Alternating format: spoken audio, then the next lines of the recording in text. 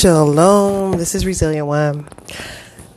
I wanted to talk to you guys about narcissism and financial abuse. And I was going to go into what it looks like and signs you're dealing with someone who is putting you under financial abuse. So, what exactly is financial abuse and how does someone get into that? So, financial abuse can happen to any gender, any ethnicity, and any type of income. So you can both be married or in a partnership and be low income, and you can be a person who's married or in a partnership that has millions of dollars at your disposal. But what matters is one partner controls and has say-so in all finance matters that don't ever involve you. And some religious and some cultures, that's okay, because the men, some people, know that or believe that the men lead. But in average, you have to have, when you're in any type of partnership or any type of loving marriage or anything like that, you ideally, you should involve your partner in financial decisions. Your partner should not be in the dark about things. They should not have to go without basic necessities.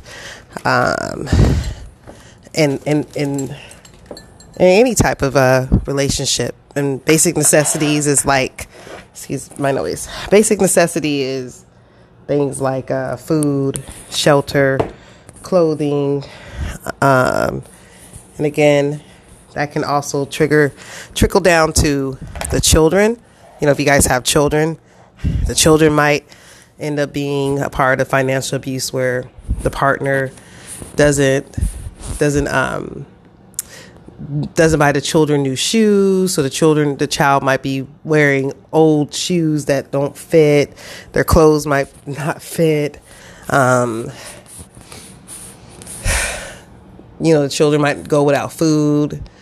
And so financial abuse happens to everybody who's involved. It could happen to you. If you guys have a pet, they might stop you from letting you get food for the pet. They might not provide food for the pet. So your pet goes hungry. And the reason why people do financial abuse is because I personally feel like people who do that suffer from mental illness that is undiagnosed or might be diagnosed. Usually people who do that, they have a personality disorder such as narcissism, or, they might be a psychopath. They lack empathy. It's their way of having control over a situation. It gives them power to have someone come to them and have to ask them for the basic necessities. And, they might say no to that. They might put you, man or woman, they might put you on an allowance where you can only have a certain amount of money. They might give you a certain amount of money to go grocery shopping with, and you have to make do with what they give you. You might need something, and they limit what you can get just to see you squirm. It's not because, there's times where, you might, as a couple, you might need to budget. It has nothing to do with budgeting. This is something having to do with power and control where, the money is available and they're not giving it to you. So another thing is that you will be in the financial dark. So you won't know how your bills are paid. You won't know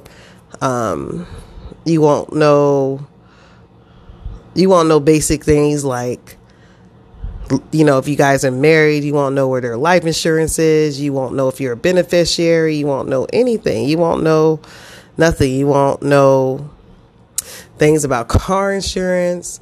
You won't know about what days they get paid. They definitely don't want you to know when they get paid. Like, that's a no-go. They definitely won't have a joint account, nor will you have access to any of their accounts they have. As a married person, you're basically living in a separate situation but married. There's nothing binding you financially to someone who has financial abuse problems. They will not involve you with anything. And usually when you try to express to them that I would like to be more involved with, money, or where the money is going to, or how can we, maybe make a joint account, they refuse. They refuse, not because you have shown them that you are irresponsible with money, but more so it's a power and control thing. They don't want to let up that power. So when you are in these situations, the only thing you can do is try your best to get out of it. Unfortunately, when you get in a situation where you are dealing with a financial abusive partner, you have to figure out a way to get yourself out of it. And most people, when they're in that situation, it's hard to get out, because now you are, you're mainly times when people are in this situation, they're stuck. They're stuck for a little bit until they figure out how to get out of it. They're stuck, especially if you have children. It's hard. So most times when women or men are in that, they usually have to divorce, and that person who leaves the financial abuser, they're for a moment, they're down on their luck. They might become homeless, and have nothing until they build themselves up. And people who are doing the financial abuse, they will point that out to you over and over again. Like, if you leave me, you'll have nothing. If you leave me, where are you gonna go? What do you have? What do you got? Oh, you only have this amount of money. It's only gonna last so long. What are you going to do? Like, they love to point that out to you, So, and those things come into I think when people get into those situations, it definitely has a lot to do with not being able to,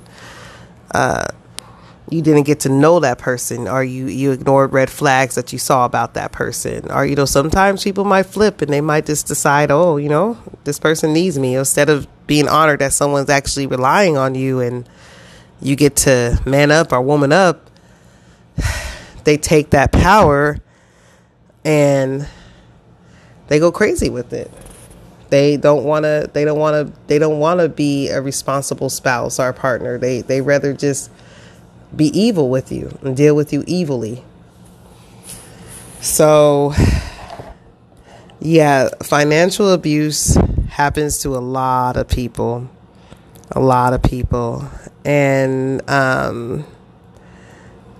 like I said, it's hard to get out. It's hard to get out of those situations because, that happens. So victims of financial abuse usually have a spotty employment record, meaning, they can't keep a job, or they might be coming off of, disability, or, trying to regain their life. And, basically they don't have a way to take care of themselves, or they could have bad credit history. They could be under illegal issues where they owe lawyers.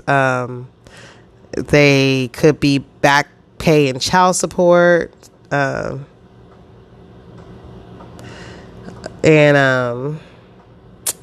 So yeah, you get married or you get in a partnership thinking that, this is someone who loves you and they're going to support you. And what ends up happening is that person uses your circumstances as a way to control you, where, okay, now you got to ask them for $20 to buy in order to make 3 different meals out of $20. And they like to see it. They might have thousands of dollars in their account, but they want to only give you maybe $20 or $100 and then see what you do with it. And then, go over your receipt, then nitpick on the things you decide to buy.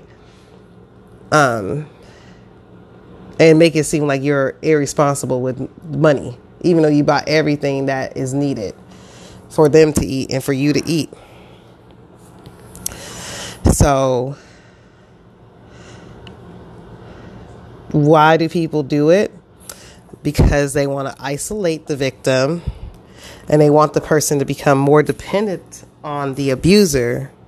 And then, if you are financially dependent on a person, you are trapped in a relationship and you have no resources. And so there's no way out of that. And so that's why abusers, people who are abusive and people who are narcissistic, that's one of their tactics is financial abuse, because it's a way to control their supply.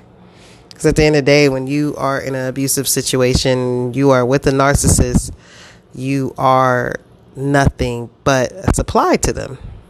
You are not their wife. You're not their husband.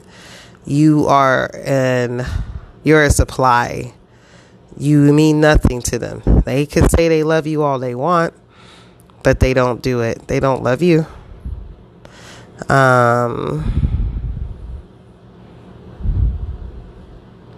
So another thing they'll do is they'll try to tell you, like, you're going to give me your check. So, you're a woman or you're a man. Mainly this happens to women. So you're a woman. You give this man your check that you worked hard for, and he decides how much money you get out of your check, because he's telling you that we need this money to build up the house, and we need this money for this and this and this. And so you're sitting up there giving this man your money, and he's giving you allowance out of the money you worked for. And women go for that because they want to trust that they want to believe that this man has a vision for life. And sometimes those men are taking the money and spending it on other things that you just don't want to know about, such as an affair, or they might be buying frivolous things that don't matter. But I'm going to go into the definition of it. Economic abuse is a form of abuse when an intimate partner has control over the other person's access to economic resources, which diminishes the victim's capacity to support themselves and forces them to depend on the predator financially. The key word is predator, because someone who does that is a predator. So, like I said, the only way to get out of that situation is to try to build your own income up. If you can, try to get a job, try to save up money, try to go back to school. Don't let the abuser know what you're doing. Don't let them know that you're trying to plan an exit strategy away from them, because they will sabotage you. So anybody who comes across this, I was going to give you a number. It's an abuse hotline. It talks about you can go talk to them about being financially abused, physically abused. And here it is. It's 1-800-799-SAFE, which is 7233. So 1-800-799-72833. And when you call them, because if you're dealing with an abusive partner, sometimes they might monitor your phone and they might listen to you. They might be going through your emails, your text messages, everything. They might be heavily monitoring you. So they do say, when you call up these numbers, make sure you're in a safe spot to do so. Another way to get out of it is get into counseling. You have to be able to talk to a person, an outsider that can, help you navigate through the abuse you're going through. Because when you're in an financial abusive situation, a lot of times the abuser is trying to break you down. They're trying to break you down. They'll nitpick at you, tease you, mock you, bring up your past to make you feel bad about it. One thing you never want to do to a person who is narcissistic or heavily abusive is tell them anything. Honestly, you don't want to tell them nothing, because there are people who listen to learn to use it against you later. And that's a lot of people out there. A lot of people don't care about what you go through. They just want to know you're going through something. You know, sometimes some people listen because it makes their life feel better. Like, thank God I'm not going through that, you know, and it's entertainment to some people. And some people use what you tell them against you to break you down more. And when you realize you're dealing with someone like that, know that you're dealing with someone who's not right mentally. And you don't take what someone does personally. And I know that's hard, but don't do it. Always remember, like, that's not you. What they're trying to say is you is not you. That's what they want you to believe, because it's like, if you're with someone who's abusive, right? And they're saying all these hurtful things about you, putting down the way you look, the way you smell, the way you smile, the way you walk, everything. They're putting you down, right? You got to ask yourself, well, why are you with me? Like, I wouldn't be with someone who thinks so low of me. Like, if I think so low of someone, I wouldn't be with them. So it's like, you got to question that type of person. Like, well, if I'm all these horrible things you say I am, and I'm just this ugly person that you're telling me I am, then why are you with me? You know, that's what you got to tell yourself. You got to remind yourself that this is just someone who has a really bad personality disorder. You know, when you think about a person with narcissistic personality disorder, you got to think about someone who is got major depressive disorder or schizophrenia or any type of major mental illness. It's either developed or you're born with it, right? Narcissism is another form of mental illness. And just like major depressive disorder or anxiety or sometimes schizophrenia, you can look at them and, you know, they look normal. They act normal. They're sometimes a narcissist is a pillar of the community. They're a person that will come at the drop of a dime and help you and buy you gifts, and you know, they make sure, they always make sure they're good. You know, they always make sure they look good to everybody around them, but the person they live with, right? You know, and why they're making you look bad as a person, because understand, they're going behind your back, planting seeds about who you are to other people. So when you finally, if you want to defend yourself to their flying monkeys or the people who are easily manipulated by the narcissist, and you want to defend yourself to them, no one's going to believe you, because the narcissist was 5 steps ahead of you and doing a smear campaign against you and talking about you, you know, especially if you guys have a common group, a dynamic involved with your relationship. Best believe they got some people there who are going to believe you are the most horrible person that this person's ever been with. So, and unfortunately, a lot of people are easily manipulated. I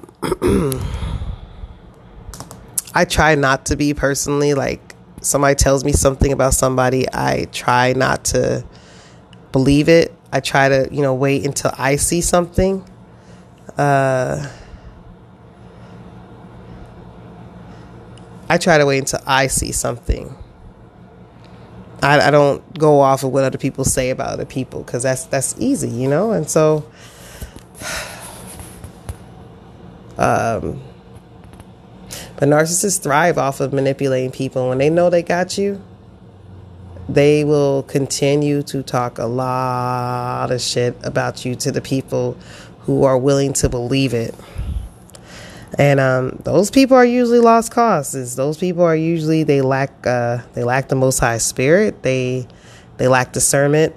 And you know, 9 times out of 10, those who believe the narcissist are usually narcissists themselves. They usually have some type of mental illness themselves. Like they're narcissists themselves. Like, because narcissists They typically gravitate towards their own. They know who's who. Side note, there's this woman, and I was dating this guy, and she knew we were together, and she would constantly, flirt with the guy I was with, and, he would kind of give her attention back, and I would sit there and be like, why is he doing this? And why is she doing that? And it's because both of their demonic spirits. I really do feel like mental illness comes from demons.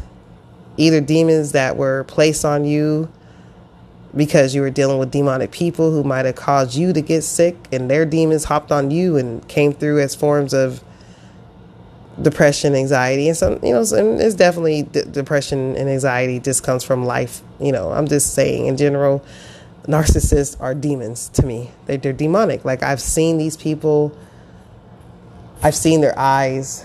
When you catch them looking at you, they do that. They just give you that creepy ass look where their eyes are dark. It's lifeless. And when you catch them doing that look towards you, it sends shivers down your spine. You know that you're not dealing with someone who has a human spirit no more. That is someone who is now under a satanic spell. Yeah. And so anyway, those types of people have multiple ways of abusing. And so just never, I'm a key opponent on, and I know most people don't listen, but excuse me. Never give people your power. Never lose your independence as a woman. I hate to say that. Unless you know you can love, that man loves you, he respects you, cares about you, he's responsible, and he has shown that he can be, you can rely on him. Sure, give up your independence, but outside of that, don't do it. If he has not shown you that he can be responsible with your heart and with your, and you guys, you can rely on him financially, if need be, don't give up your independence for that type of person. You're going to regret it. Anyway, with that, I just want to say shalom.